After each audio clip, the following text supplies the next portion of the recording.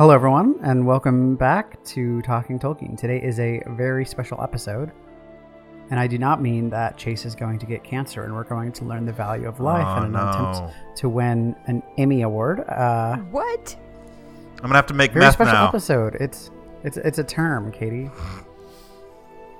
I guess it's more about like teaching kids stranger danger, but regardless, it's not the last episode we're going to do, but today is the last episode of our journey in a lot of ways, because today we're discussing the last chapter of Lord of the Rings, The Grey Havens, being chapter 9 of book 2 of The Return of the King. So, today's October 13th, and we set out on January 3rd, 2015, to read The Silmarillion, The Hobbit, and The Lord of the Rings, chapter by chapter. And here we are. How many days is that? A lot. I mean, it's under 2 years, so there you go. Yep. So here we are at the end of all things. Actually, that was chapter 3 of book 2. This is chapter 9 of book 2. That was a couple chapters ago. But yeah, it's a little crazy. And so, yeah, we're here to talk about, at least as a chapter, we're here to talk about the last one for the last time. So I'm John. I'm Katie. And I'm Chase, and I finished another Tolkien book. You did. I mean, minus the appendices, of course. While standing on the subway, keeping myself from falling over and crying at the same time. So it was great. I was just going to say, did you also weep profusely on the subway? Because this chapter. All right, I've just run the numbers, and that's 649 days. Wow. Yeah. So we actually started reading and recording a little bit before that, but this is like episode to episode. It's been 649 days. Yeah. Which, according to Wolfram Alpha, is the amount of time it takes an elephant to gestate. So, all right. Somewhere out there today is an elephant being born that was conceived when we released the first episode of Talking Tolkien. I feel honored. Well, and also like it is all. We technically started recording in 2014 because didn't we record on New Year's 3 Eve, episodes in December, or something to get under a belt before we actually released anything? No, yeah. I'm pretty sure we recorded our first episode on New Year's Eve because we recorded the episode and then we had a party. That's right. Yes, that's exactly correct because we had the party at my place. Mm-hmm. Yeah, and recorded it. Oh, that's all right. Yeah. This is also 94% of the of a Martian year, so almost a full revolution around the sun for the planet Mars. Although I do like the elephant gestation period. That's the best. Better. Yeah, that's the best pretty one great. As a comparison. So enough about us though. Katie, what is our Elvish word of this meeting, of this session, and what happens on today, October 13th? So I will start with today in Middle-earth on October 13th, rewinding as I always do just a few days back to the 7th in the year 3018. The hobbits and Strider are running from Amonsul, running from Weathertop.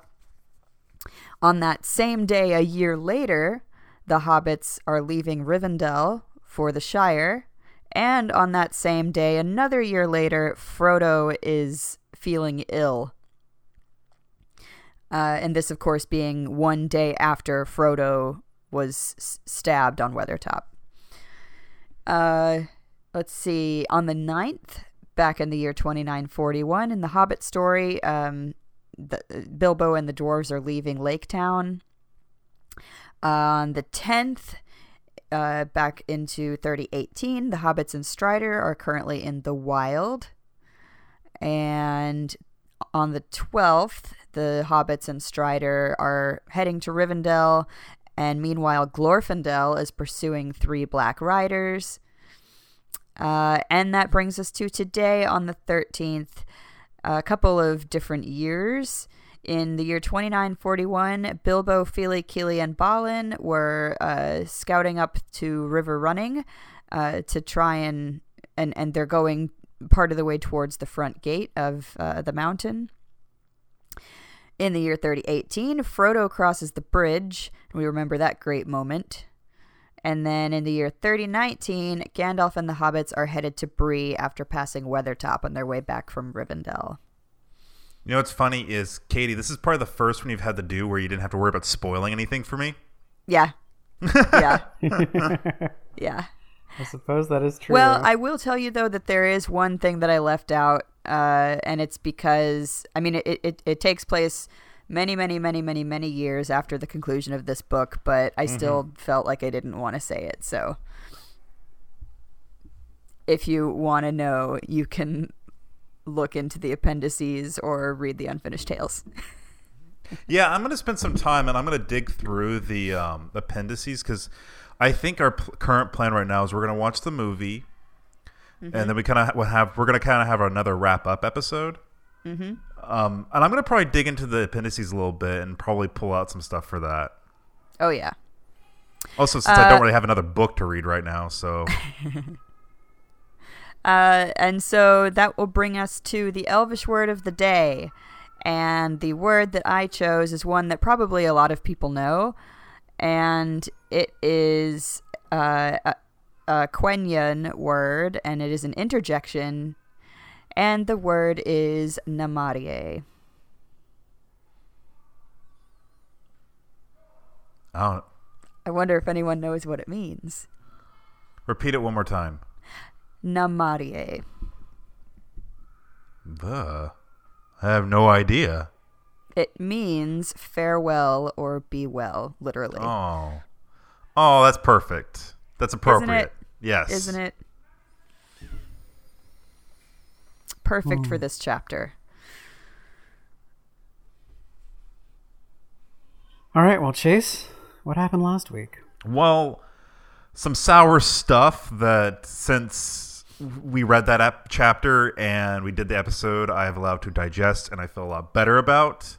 I don't feel better in the sense of like, oh, yeah, it was great. I mean, in the way of like, I appreciate it more now. But basically, the hobbits got back to the Shire, and everything was crazy in the sense that since they left, other outside powers came into play and were taking control of the Shire, and things went really terrible, and a lot of bad people were allowed to basically run amok in the Shire.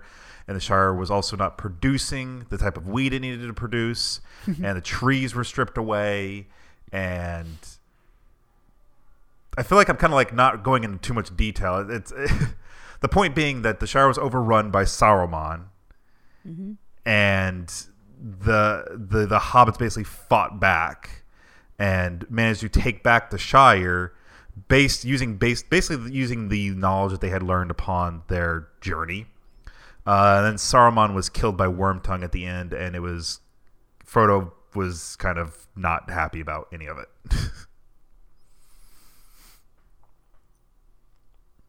Yeah, and that brings us to today. Like I said, the end. So, what do you do after you come home and find out that everything has been ransacked? After you throw out the ransackers, you clean up and you rebuild. You put the pieces back together and you call your insurance people. What are the insurance people for Hobbiton or for the Shire? It's in its entirety. I don't know. It'd be something like lead bottom insurancers. I don't know. What? No, you know what it is now? It's the Travelers.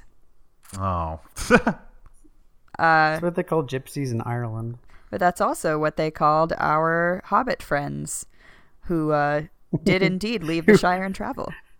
Who traveled far and wide to study geography and history for a book they're writing about the natural world. Yep. Mm-hmm. Yep. So they release all the prisoners who were in the lock holes of Michael Delving. And there's even a little note given to good old Lobelia. Who kind of redeems... Basically was... Yeah, she's devastated by the news of Lotho's death or murder and refuses to go back to the house. And then it says that she died. She went back to her her hometown and gave Bag End back to Frodo. And when she died, in fact, she had left all of her wealth to Frodo to help hobbits made homeless by the Troubles. Yeah, like Go ahead. Well, I was just gonna get at it. It's like sounds like while during the time that she was in prison, she had a lot of soul searching to do, and that seems to have been reflected in this. Sister, soul sister. Better search your soul, sister. Yeah. But yeah, Lobelia, what a nice turnaround for her, and what a great moment of redemption, and what another great example of finding the good in people and being able to reach the good in people, because she did in the end do something quite noble, even though we had never known her to do such a thing in all of her living days. But in her death, she helped the homeless, which is great. So it also says that they released the mayor, but it would be a long while before he was in health enough to be able to really go about his mayoral duties. They appointed a deputy mayor, none other than Mr. Frodo Baggins. No one better. No one better. Who didn't really do anything, excepting that he reduced the number of the sheriffs back to their proper order and functioning, and kind of, restored stuff a little bit. I do find it a little curious that in this whole thing, nobody really cared about Frodo. He wasn't fighting, he wasn't leading the fight like Merry and Pippin, and he wasn't even really gathering troops like Sam was. He was just being like, hey, don't kill people, okay? Yeah. But he was still the one that they chose to be deputy mayor. So I'm wondering if, because at the end of the last chapter it said it was really tearing up Sam that nobody knew how famous Frodo was and what Frodo had done. So I'm wondering, is this just because Frodo is the master of Bag End and it's kind of been established that that's one of the higher houses of Hobbiton, of the Shire, or is it because news and understanding of Frodo's deeds have become more widely understood? Well, and I don't really know, because that idea is kind of a little conflicting, because as Sam notes in this chapter, he's kind of distraught that Frodo isn't being honored as he should be, and it's because people don't really know his story. And also, Frodo is pretty reserved and quiet, and kind of withdraws into himself. So he's not really lauded as this hero that we, the reader, know him to be. And, before he left, there was talk about, that Frodo Baggins, he's such a weirdo. So it's interesting, but I think there's also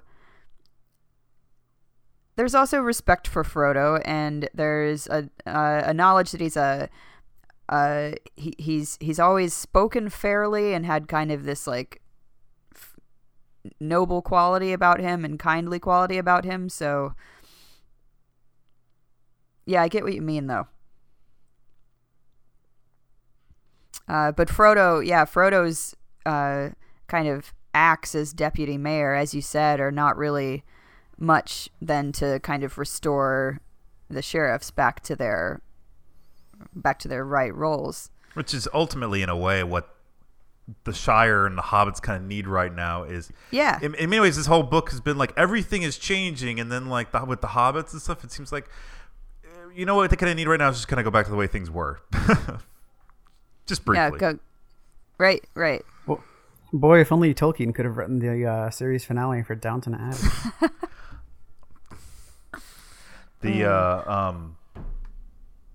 But they're very much hard at work during this entire time. Sam, who I've always imagined so much more as a fidgeter in so many ways, is keeping himself extremely busy. In fact, Sam seems like the most busy of hobbits during this whole thing. Everything in this entire book has been Sam being the most busy of hobbits.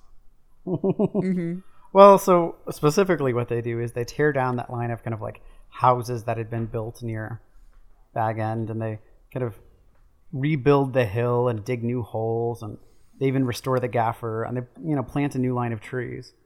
And importantly, they find the stores of food and supplies and beer that had been hidden by... Well, yeah, that too. Well, I was going to say, they can't decide what to call this new row, and so they first think Battle Gardens or maybe Better Smiles. Smile being the name for a hobbit hole, is just discussed in chapter 2 of book 1.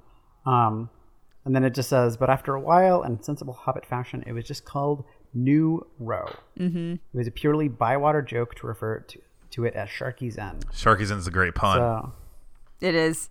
It really is. It's a really great pun. Aren't you glad that at the end of this book we get a really great pun, especially for this group of people? As a serious reader of Tolkien, I do not appreciate or understand the appeal of puns.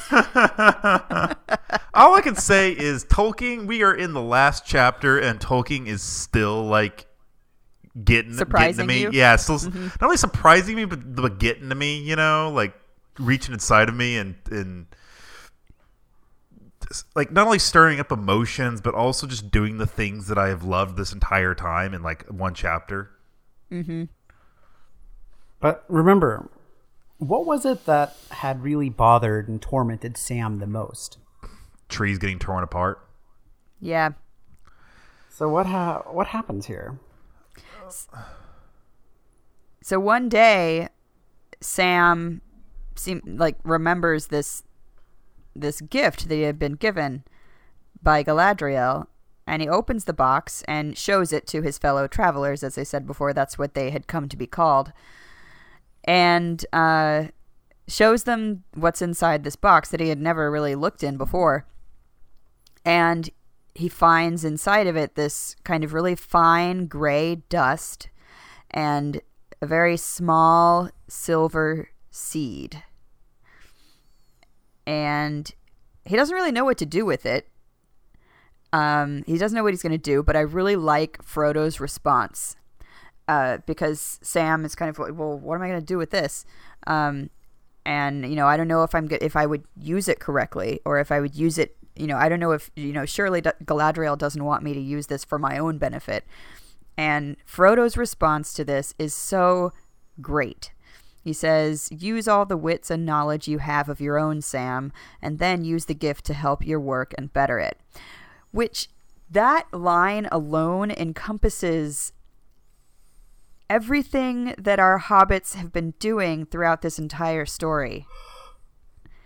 Using their own wits, but also being cultivated by Gandalf, by their interactions with men and elves and dwarves. I really love that line and what the significance that I can find in it. What Sam does is he goes around just replanting trees, and anywhere he plants a tree, he basically just takes a single grain of this soil, this fine soil, and places it at the base of the tree before he plants it. And he has just a little bit left, and so he goes to the 3 farthing stone, which is basically the center of the Shire, and just kind of throws the rest up into the air and lets the wind take it away. And what should happen, but all of the trees grow at a remarkably fast rate. It's almost he also, in particular, he takes that silver seed from the box and plants it in the party field, which, remember, the great party tree where, if you're going to have a party, it's going to be where the party tree is. And it had been, hewn down. So that silver... For no reason. It was not even for the wood. It was for no reason whatsoever. And so, that's where he plants the silver seed. And he doesn't know what's going to come of it. And, even kind of tries not to think about it for a while. But then, like you said, this gray dust that helps the trees, grow like super fast and super beautiful.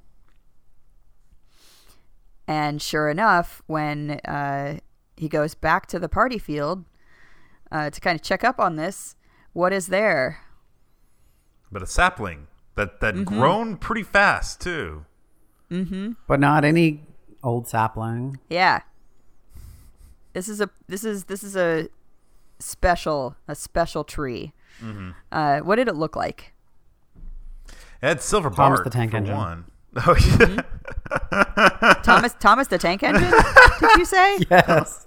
Yes, that's what I said. I have no idea why that would be your answer, but okay.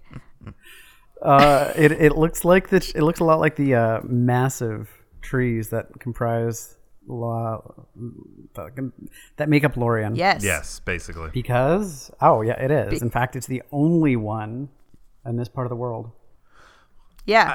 So yeah, it's a silver bark and had long leaves and burst into golden flowers in April. And so yeah, we're told that it was indeed a Malorn, which of course are the trees that make up Lothlorien, as you said, and that also, just for a little bit more knowledge, they previously had only grown in Aman, Numenor, and the northwestern lands of Middle-earth, so of course in Lothlorien.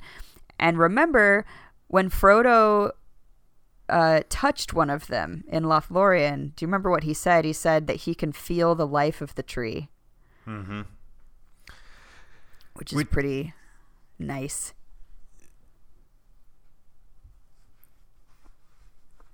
Yeah, and so things are looking up. It says they had a splendid year, and for a while, Sam was staying with the Cottons, and then when Frodo gets everything fixed up, and they move the gaffer in, and Sam goes back into their new house in their old location. And so Sam is kind of the chief gardener for the Shire, and everything's going on well. And every once in a while, Merry and Pippin pop in, and they bring all the furniture back and kind of get everything back together. And then Sam says, so Frodo, after restoring Bag End to what it was, says to Sam, "When are you going to move in?" And Sam's a little. But before we get to that, though, I want to touch on, because I think we skipped over that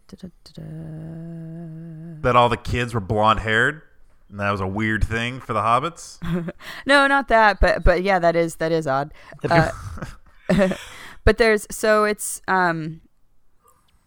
while, as you said, Sam kind of goes back to New Row with the gaffer, and he's this chief gardener, and also is attending to the trees and whatnot. So he's often away, and there's a time in really early in March, and Frodo had taken ill, and Farmer Cotton found Frodo. It says, lying on his bed, and he was clutching a white gem that hung on a chain around his neck, and he seemed half in a dream. And so Frodo's kind of muttering, and he says, "It is gone forever, and now all is dark and empty." And of course, when Sam gets back, Frodo has recovered, and he doesn't say anything about it. But, first, I mean, not the first instance, because we've seen, Frodo in a daze before. But another instance of Frodo not being completely himself and having these episodes. Yeah, it's like the first tendrils back to. In a way, Frodo is still on the journey. Mm-hmm. If you get what I'm saying. Mm-hmm. Still on that path. Yeah, but then like you said, John. Frodo is asking Sam if he's going to move into Bag End with him. And Sam is a little bashful, and he's like, well, actually... Sorry, there's a siren. I'm going to let it pass. Yeah, no problem. I heard it. And Sam is a little bashful, and he's like, well, actually, you remember Rosie Cotton? Well... We had been speaking a little bit before I left with you, and then we've been speaking a lot now, and we're going to get married, so yeah. And then Frodo's like, Frodo's kind of smiles, and he's like, dude, have you seen how big this house is? Come on in! Room, yeah. Plenty of room. Plenty of room for everyone. Also the kids. You're going to have kids, right? Like a million of them? Rosie Cotton, come on down! And one of them's going to be named after me, right? It better not be a girl, right?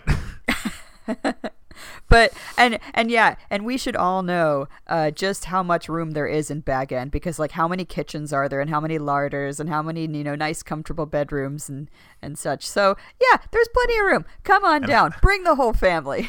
And how many damn dwarfs got to sit in there during that party at the beginning of the Hobbit? Exactly. How many dwarves could fit in there, and a wizard? 13 in a single room, plus a wizard, plus a Bilbo. Yep. Plenty of room for the Gamgee Cottons.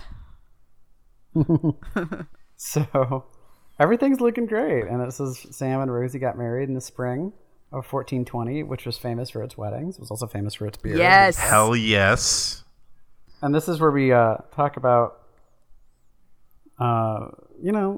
just how good this year is. Everything has kind of been fixed up by this point, and Frodo resigns the office of deputy mayor, and there are banquets, and it says Merry and Pippin live together in Crick Hollow, but they came and visited all the time, and were known for throwing great parties, and were just kind of like interesting because they had stories and here dressed in mail. And yeah, and so here's this contrast that we're given, because Frodo has withdrawn even more, and kind of stays to himself, goes over his notes, and is kind of reclusive almost. And give contrast to that, like you said, we have Merry and Pippin, who have become these kind of great heroes in the Shire, with their songs and stories and their cheerful nature, and also their odd dress, and they're kind of seen as lordly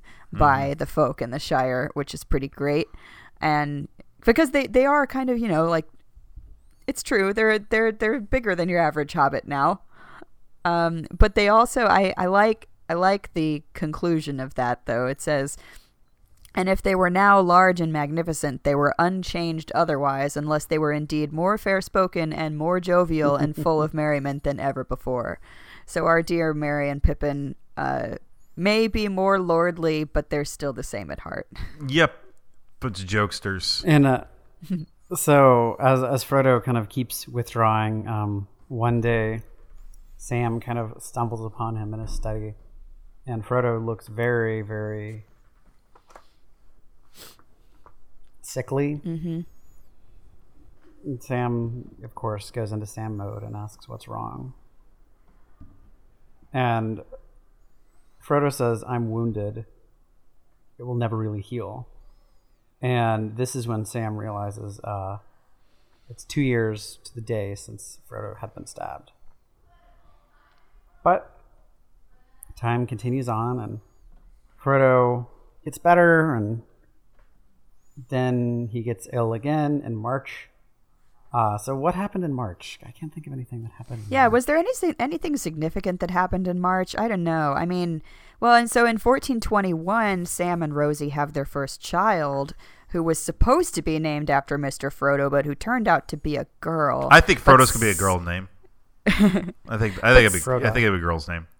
Yeah, Froda or something. But so Sam notes this 25th of March, and the baby girl is born. And what's important about this date? I feel like something happened on the 25th of March. It's New Year's. Oh, that's when the king. Yeah. That's right. My brain died on me for a second. That's when the ring was destroyed, right? Hey! Yeah. Downfall of Sauron, the 25th of March. Yeah. So how fortuitous that Sam and Rosie's first child should be born on this date. Yep.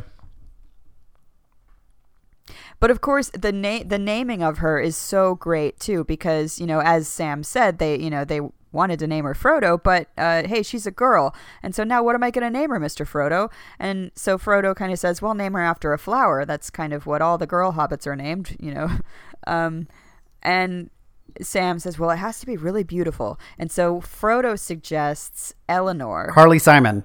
What? He said really beautiful. Okay. But sorry, Frodo suggests Eleanor, as Katie was saying. Yeah. Which is the sun star, which are the little golden flowers in the grass of Lothlorien. Oh, so appropriate. So pretty, So and perfect. so appropriate. It's so perfect for Sam, for any child of Sam's. But yeah, fast forward another 6 months, and Frodo kind of calls Sam into the study and notes that there's another specific day that's coming up. And it's that Bilbo's 131st birthday is coming up on Thursday. And so what's important about 131 in particular? What will Bilbo have achieved at turning 131? Okay, He will have you say it. he will have surpassed the old Took. The old Took, that's Yes. right. I couldn't, for some reason, I could not remember the old Took. Like, I couldn't remember his name right then. And that But also, it will be 20 years to the day since Bilbo left the ring to Frodo. God, 20 years have taken place in this book. Yeah, well, because chapter 2 was 17 That's years long. true. Yeah. I mean, Yep. cheating. But more importantly though, Frodo wants to go visit Bilbo. Wants to see him for his birthday. And so he asks Sam, can you come away with me just for a fortnight, just see me off? And there's this another really interesting exchange that I very much enjoy that happens here. And Sam kind of talks about feeling, like wanting to go to Rivendell and wanting to go with Frodo to see Bilbo. But at the same time, he really just wants to stay here. And he says, I am that torn in two. And Frodo's response is so telling of kind of what Frodo's experience is. And he says, poor Sam, it will feel like that, I am afraid, said Frodo, but you will be healed. You were meant to be solid and whole, and you will be. Of course, kind of not saying, but hinting at, Sam, you will heal. You will be okay. Yeah. But I won't be okay. Yeah. Not now, not ever. Yeah. And so, more indication of this now. Frodo gives a couple of things to Sam. He gives him the keys to Bag End, and he gives him a certain book. Bound in red leather. Mm-hmm. And I love this. At the beginning, there were many leaves covered with Bilbo's thin, wandering hand, but most of it was written in Frodo's firm, flowing script. Mm-hmm. It was divided into chapters, but chapter 80 was unfinished. And after that were some blank leaves. Can I read the name of it? Yes. My Diary, My Unexpected Journey, There and Back Again, and What Happened After. Adventures of 5 Hobbits, The Tale of the Great Ring, compiled by Bilbo Baggins from his own observations and the accounts of his friends, What We Did in the War of the Ring. And so then, that clearly had all been written by Bilbo. And then under that, we have something written by Frodo. The most Tolkien-ass thing I have ever read, I have to be honest. The Downfall of the Lord of the Rings and the Return of the King, as seen by the little people, being the memoirs of Bilbo and Frodo of the Shire, supplemented by the accounts of their friends and the learning of the wise, together with extracts from books of lore translated by Bilbo in Rivendell. I love that. Yeah, quite. Honestly, my favorite part of this, though, is in reading this, there's a line where it says chapter 80 was unfinished. Like, as we're reading this, the narration is shifting from Frodo to Sam, and Sam is telling us. Mm-hmm. Yes, exactly. And this, because this is that, actual legitimate textual reveal that, it's not like you didn't know it, but the reveal that The Hobbit and The Lord of the Rings are compilations of Bilbo and Frodo and Sam's writings. Well, also, if you needed any clearer proof that Tolkien was professionally a philologist. Yes, this is it. Like nobody would go into this great detail. To, Yep. You know, like. Yeah. I have to be honest. If I ever wrote a book, I would kind of want it to have a title like that. That's a pretty grand title, as it should be. I know, like. This is. Go ahead. Sorry. Oh, just that this, this entire history, this entire story of these hobbits is grand, and it is deserving of such a grand title. I love it. My diary, my unexpected fun fresh, glazed and deglazed again, and what happened after. Adventures of Five Meats. The tale of the Great Pineapple Ring, compiled by Chase Smith from his own observations and the accounts of his friends. What we ate in the War of the Ring. There we go. We're gonna write that. No, it would be what we ate in the War of the Rind. Hey. I finally got a good one in.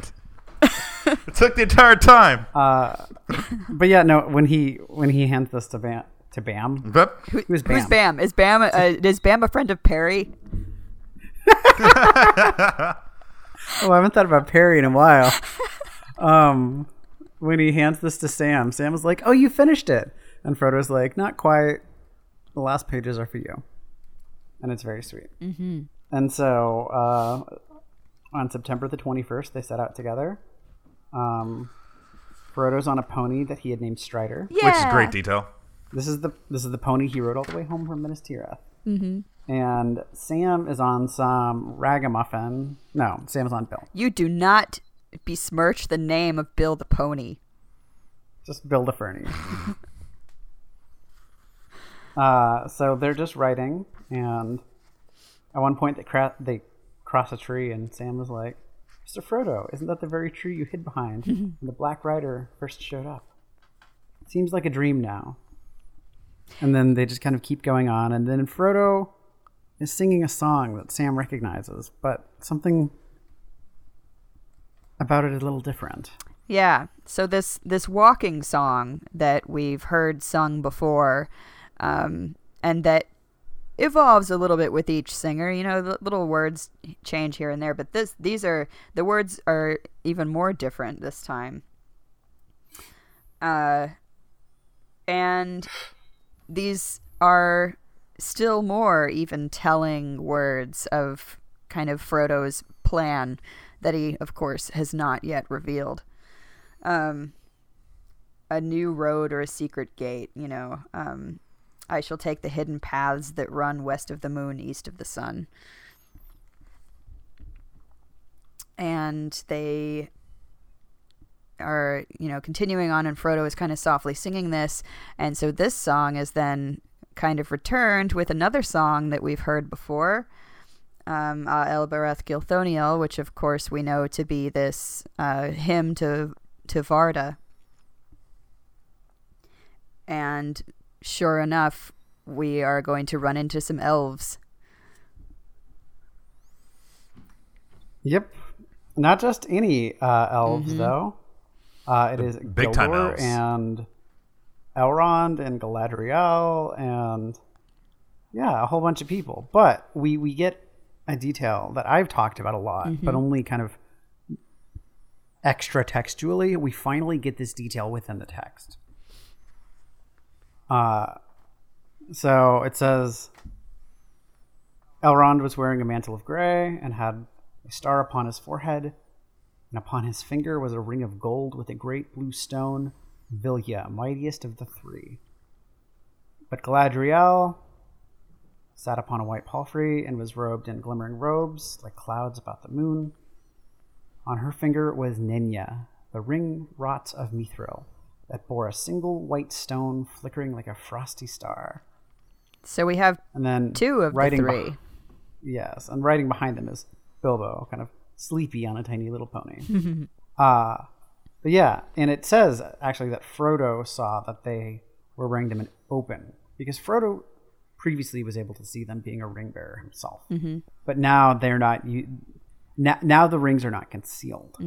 Because, of course, the rings no longer actually contain magic. Yeah. And there's also no reason there's no reason to hide them anymore, because, of course, the thing that held the magic has been destroyed, and thus the one who sought the thing that held the magic is no longer of any concern to know that these 3 rings exist. And that all being a very roundabout way of saying that, they couldn't reveal to Sauron that these 3 rings existed and that they were the keepers.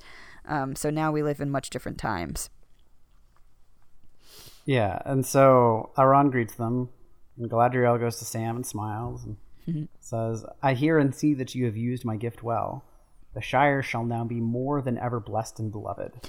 Yay! At this point, I mean, one, Sam is struck by how beautiful he is, but he's also just like struck by the enormity of what she has just said. Mm-hmm.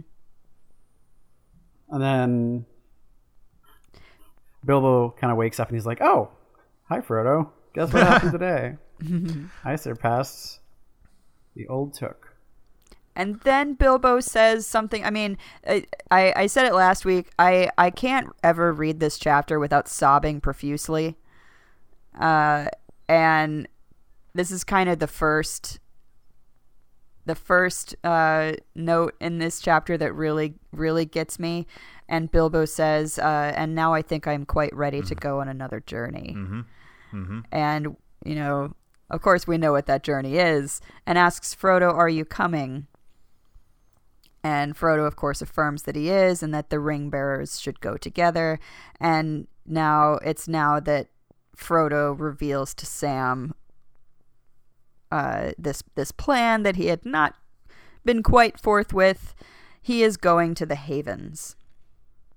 And, of course, Sam can't come with him, not now at least. Well, because he says, although you were a ring bearer, if only for a while, and your time may come, but do not be too sad, Sam. You cannot always be torn in two. You'll have to be one and whole for many years. You have so much to enjoy and to be and to do. Yeah, there's... And then Sam is kind of doing that thing where he's like, but you promised you're going to enjoy the Shire again. Well, because... We did this to save the Shire. Yeah, and that's, Sam having been kind of distraught that Frodo wasn't receiving recognition in the Shire for all that he had done.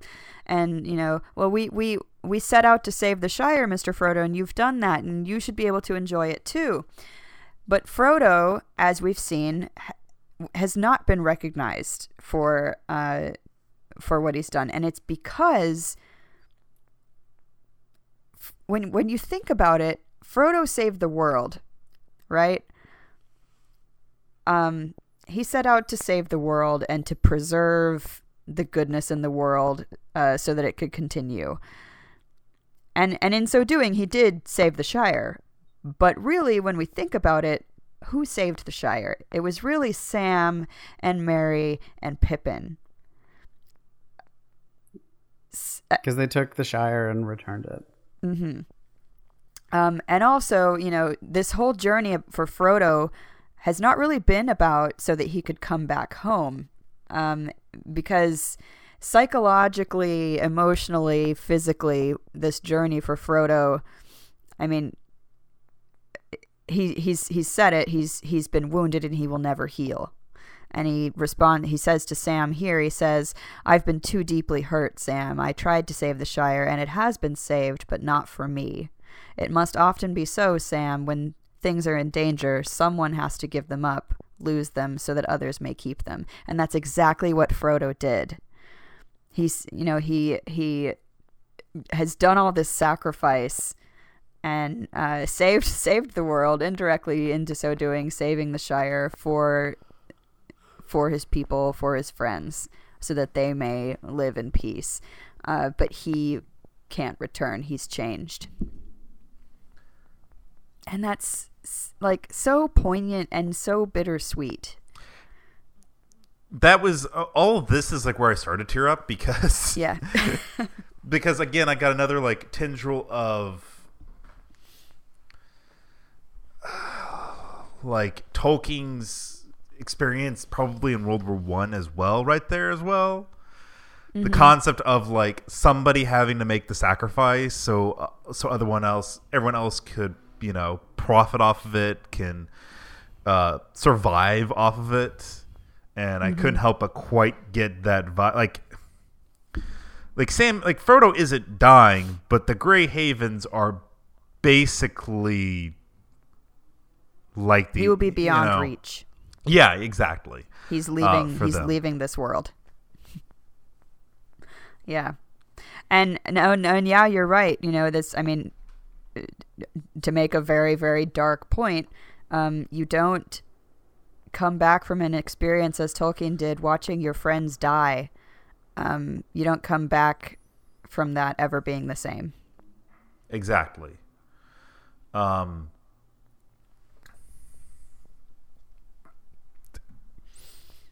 so, yeah, Frodo came back to the Shire,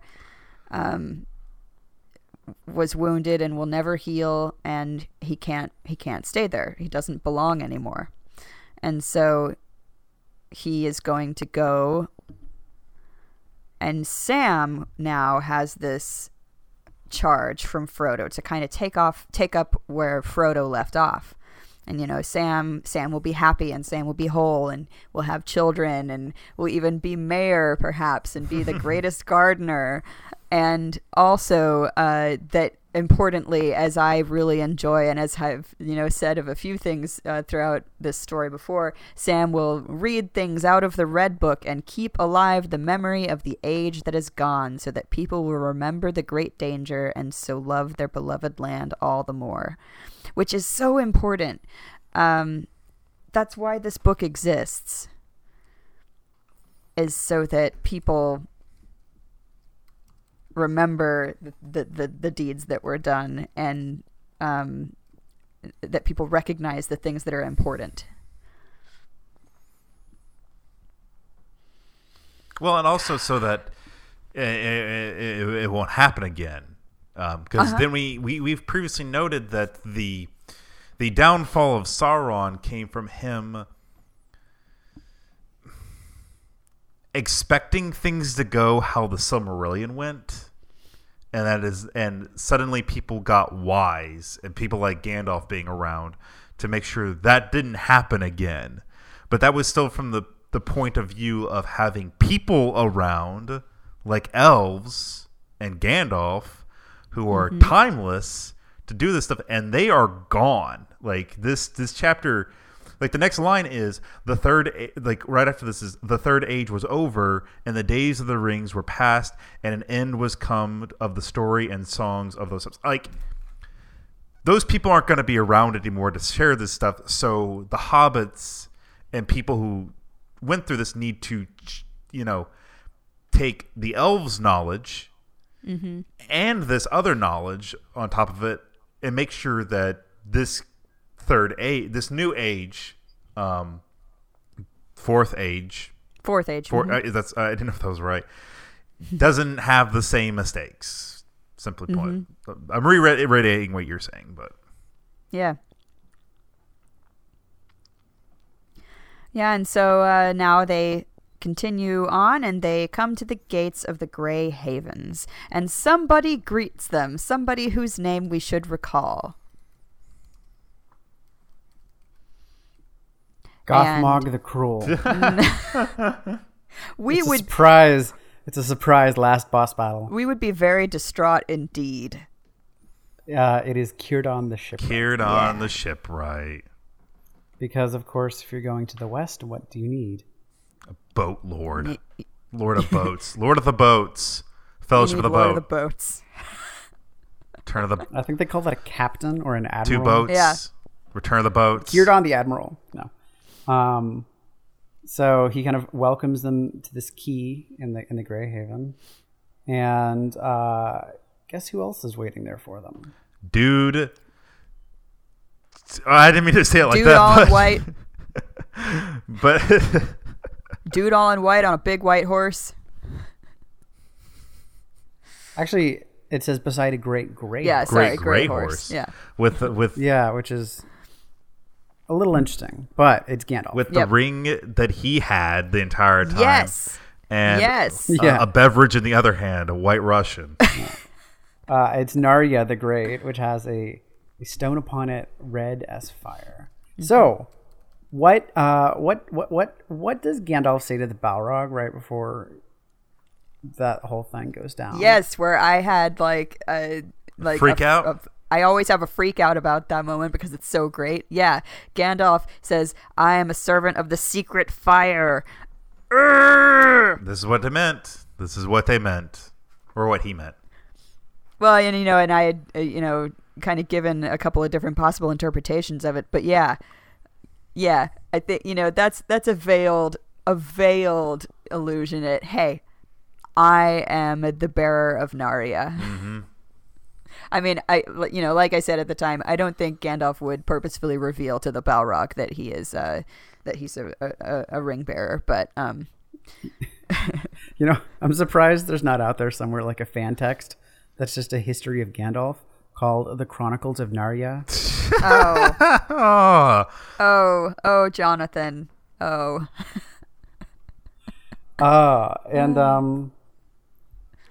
Sam was pretty sad because not only does he have to say goodbye to Frodo, but now he has to say goodbye to Galadriel, but also Gandalf. Mm-hmm. But what should happen? Who should stumble in at just the right time? Merry and Pippin.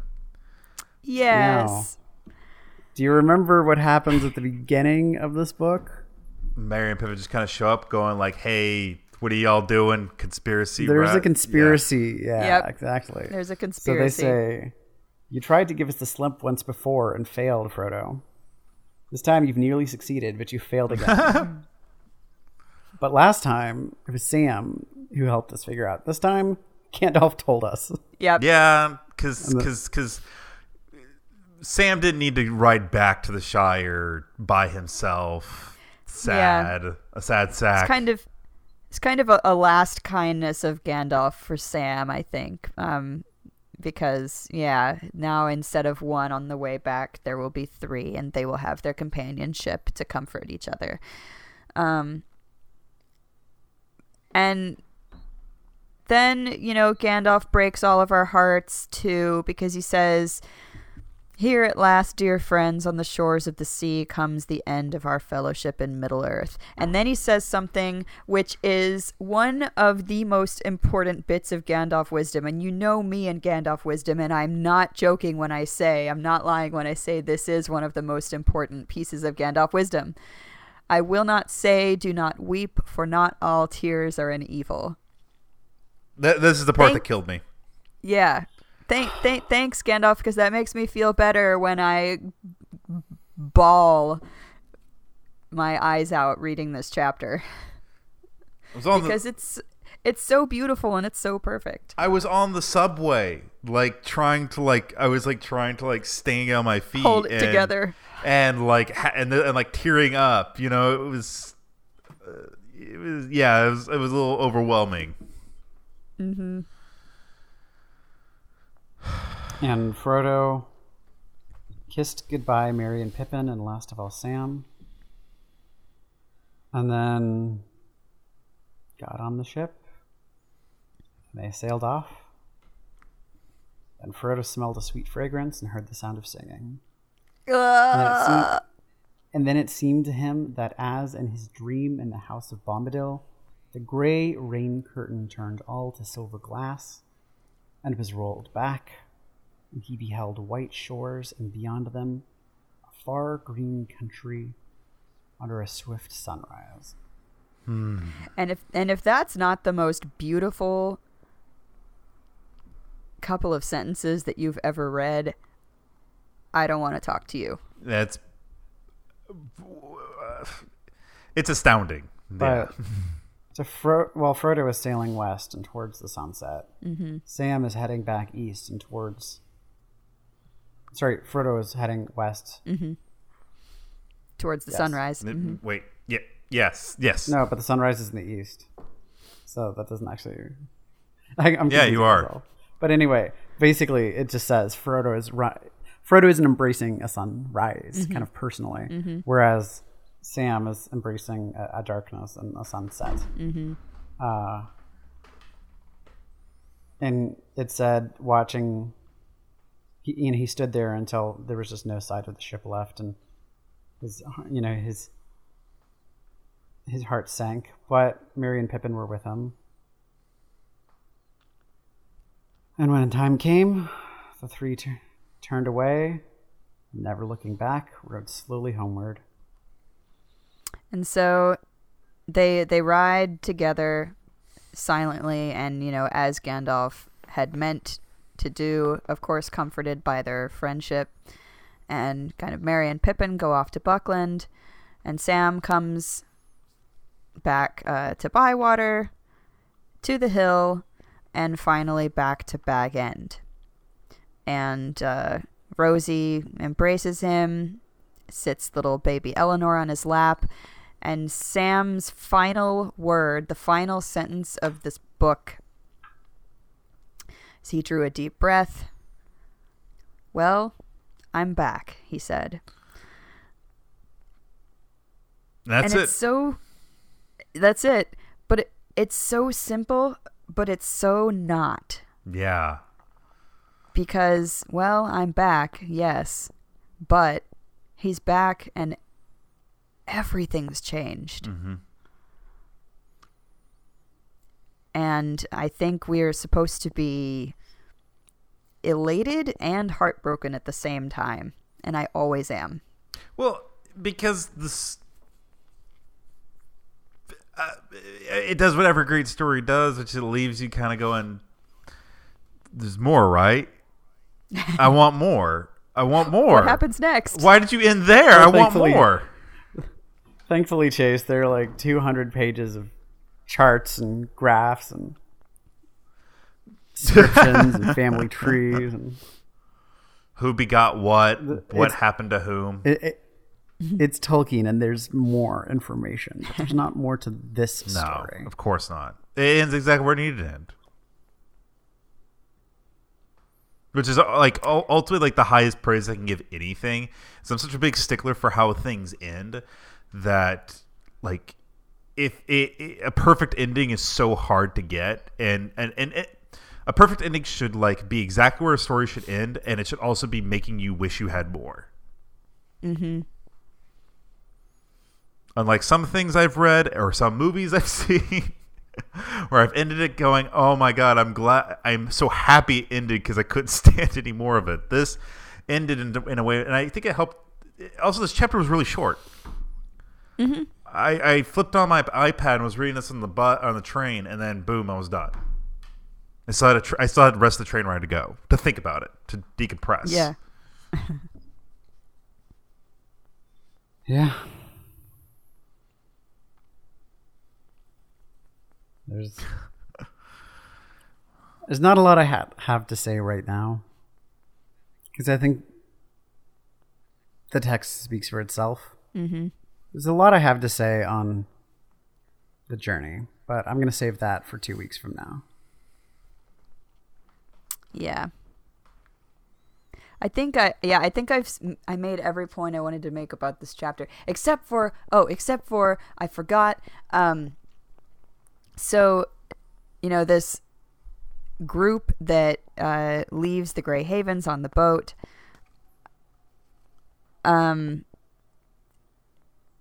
note the representatives that are on it. We have, the elves, the high elves, Gandalf, one of the Astari. We have hobbits. So, representative of kind of these alliances of people who had fought for Middle-earth.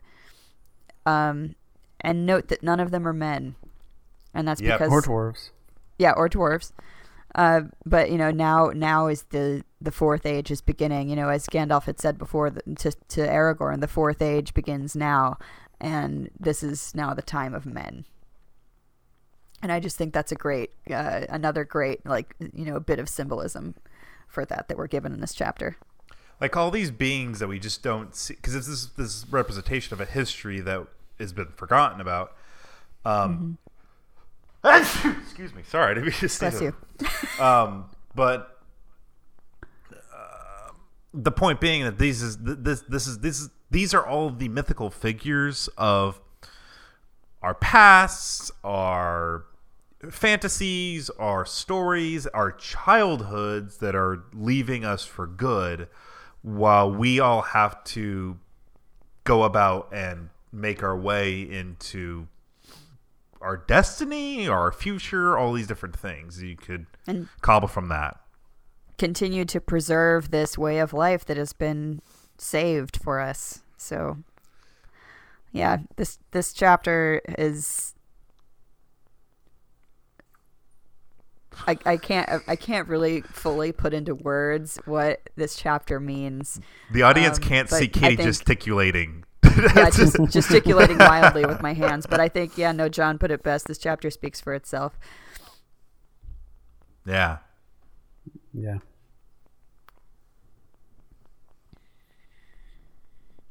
And so, what were your favorites from this final chapter of The Lord of the Rings? Woof. Oh, that's a hard one. I mean, I have an ultimate favorite, but I think we all share it. But I have a secondary favorite. Okay. So I have two favorites, okay? Okay, that's allowed. So my number one favorite is that line. I will not say. No, that is a go in peace. I will not say. Yeah, I will not say. Do not weep for not all tears are evil. Like that. That is. I need that line to be repeated to me constantly. Yeah. Kind of thing. Well, and to echo a point we're going to make on next week's episode, I'm sure. There are a lot of problems with the Return of the King movie, but Ian McKellen's ability to deliver that line is not one of them. Yep. Yeah. Yep. Yeah. My second. Go ahead. I was just gonna say my secondary favorite is the throwaway thing about the barley being so fine of beer and malt that was long remembered. It became a byword. So. Yeah, that's a pretty great moment. My favorite part of this chapter is, what Chase already said and what I've already spoken about, and it's that line, I will not say do not weep. And exactly like Chase said, I need to hear that line a lot. And it's, thank you, Gandalf.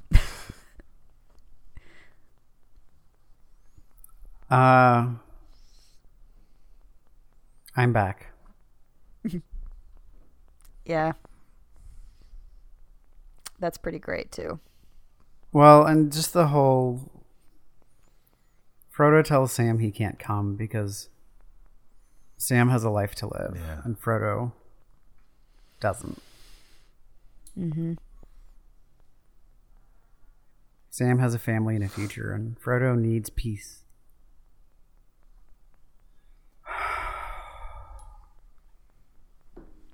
You guys, this book is... I mean, after 2 years, it's like I got it after, like, I didn't quite get it in the Silmarillion. I didn't quite get it in The Hobbit, but I totally got it in The Fellowship of the Ring. And then, like, at the end of this, I'm like, oh, wow, do I even get it more? So, I mean, it's like they're having a deathbed conversation. Yeah.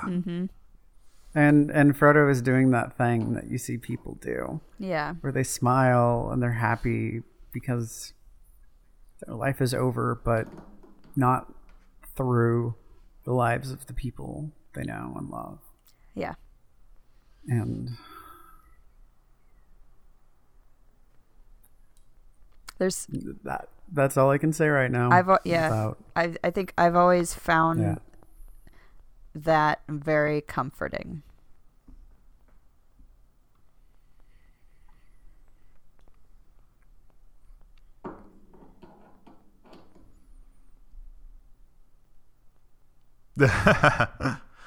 Just a moment where we're at a loss for words. Well, I'm crying over here. I don't know what you're doing. Yeah. No. Yeah. Well, I have a simple and very solipsistic favorite of the week. I got my cat back. Jack's back. Jack's the best cat. He hadn't lived. I know, he really is. And he's already back to his normal self. Jack Kitty. Jack is the best. I love that cat. Cuddling me and all that. So he's fantastic. My favorite from the week is a very silly favorite. It pertains to so every fall I have a group of friends that we all get together and have a Harry Potter movie marathon spanning several weeks. And this past week was week 1 of this year's installation of our Harry Potter movie marathon. And so we watched Sorcerer's Stone and Chamber of Secrets. But we did not watch just any version of Sorcerer's Stone.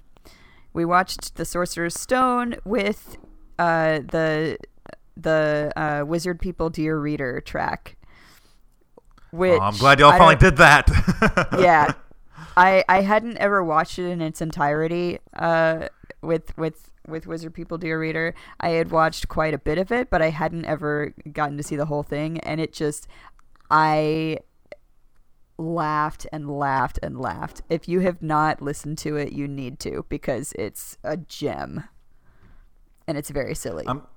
I'm glad y'all are doing that again. I think because I was with y'all doing that last year, right? Mm-hmm. Yeah. Oh man, you made me feel homesick. Usually always happens when I'm by myself. Yeah. God, I had a lot of stuff happen this week. But I guess like one of the things that probably my favorite thing from this week when it comes to like me, so I finished 2 books this week. I finished this book. Mm-hmm. I also finished another book, which I can't for the life of me remember who wrote it right now, but it's a book called Waiter Rant. Basically, it's this guy's very, very honest, very candid, very hilarious, like very funny account of being a waiter in a fine dining restaurant, and all the stuff of him. Like it's like his memoir and the stuff he dealt with, and it's really funny. It's also really kind of disturbing in many ways. But yeah, I got to read it. I read it this past few weeks. I actually read it really fast. I've been reading on the subway, and it was really interesting. That guy and I saw eye to eye on see eye to eye on a lot of things. But I highly recommend Waiter's Rant if you want a very honest and candid look at what food services is like. And that's really it, really.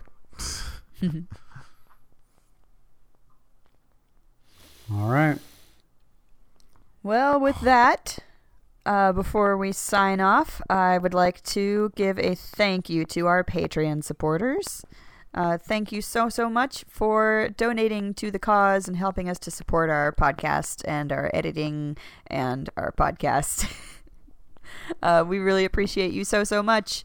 So thank you to Ryan Hepler, Nathan Klump, Muad Abdul Hamid, Kevin Reynolds, Dana Victor, Jason Savage, Mike Williams, Anna Don Laney, Jiying Hua, Kyle Thompson, Michael Smith, Tariq, Ignatius Pendergraph, Devin Mann, Ariel Alm, Adam Kahn, Charlie, Ben Goldstein, Madison Roberts, Aaron Crawford, Benjamin John Macy, Avon McMaster, Jacob Verma, My Dad G3, Brian Osborne, and Micah Laney. All right, and join us next week as we watch the final movie in the Lord of the Rings film series, Return of the King. We'll see you then. I'm John, everyone. I'm Katie. And I'm Chase. And thank you for having spent the last elephant gestation period reading along with us. Dumbo appreciates it. Don't you mean Eleanor? Yes, Eleanor. Eleanor the elephant. Thank you for listening to Talking Tolkien. You can find us online at talkingtolkien.com, and you can send us an email to theprofessor@talkingtolkien.com. We do our best to respond to each email, so please let us know about your thoughts, theories, and themes you'd like us to discuss in the show. We are also Talking Tolkien on Facebook and Twitter, and we love hearing from you. If you're not already a subscriber, you can find us on iTunes and Stitcher. We would particularly appreciate it if you would give us a rating on iTunes, as it really helps us to show up in searches and reach a new audience. We also have a Patreon page where you can donate as little as $1 per month to help our podcast grow. Through your generous support, we've been able to purchase many new pieces of equipment, helping us bring you a better sounding, more professional podcast. Nothing makes us more excited than a new pledge, and we greatly appreciate all the support we've received so far.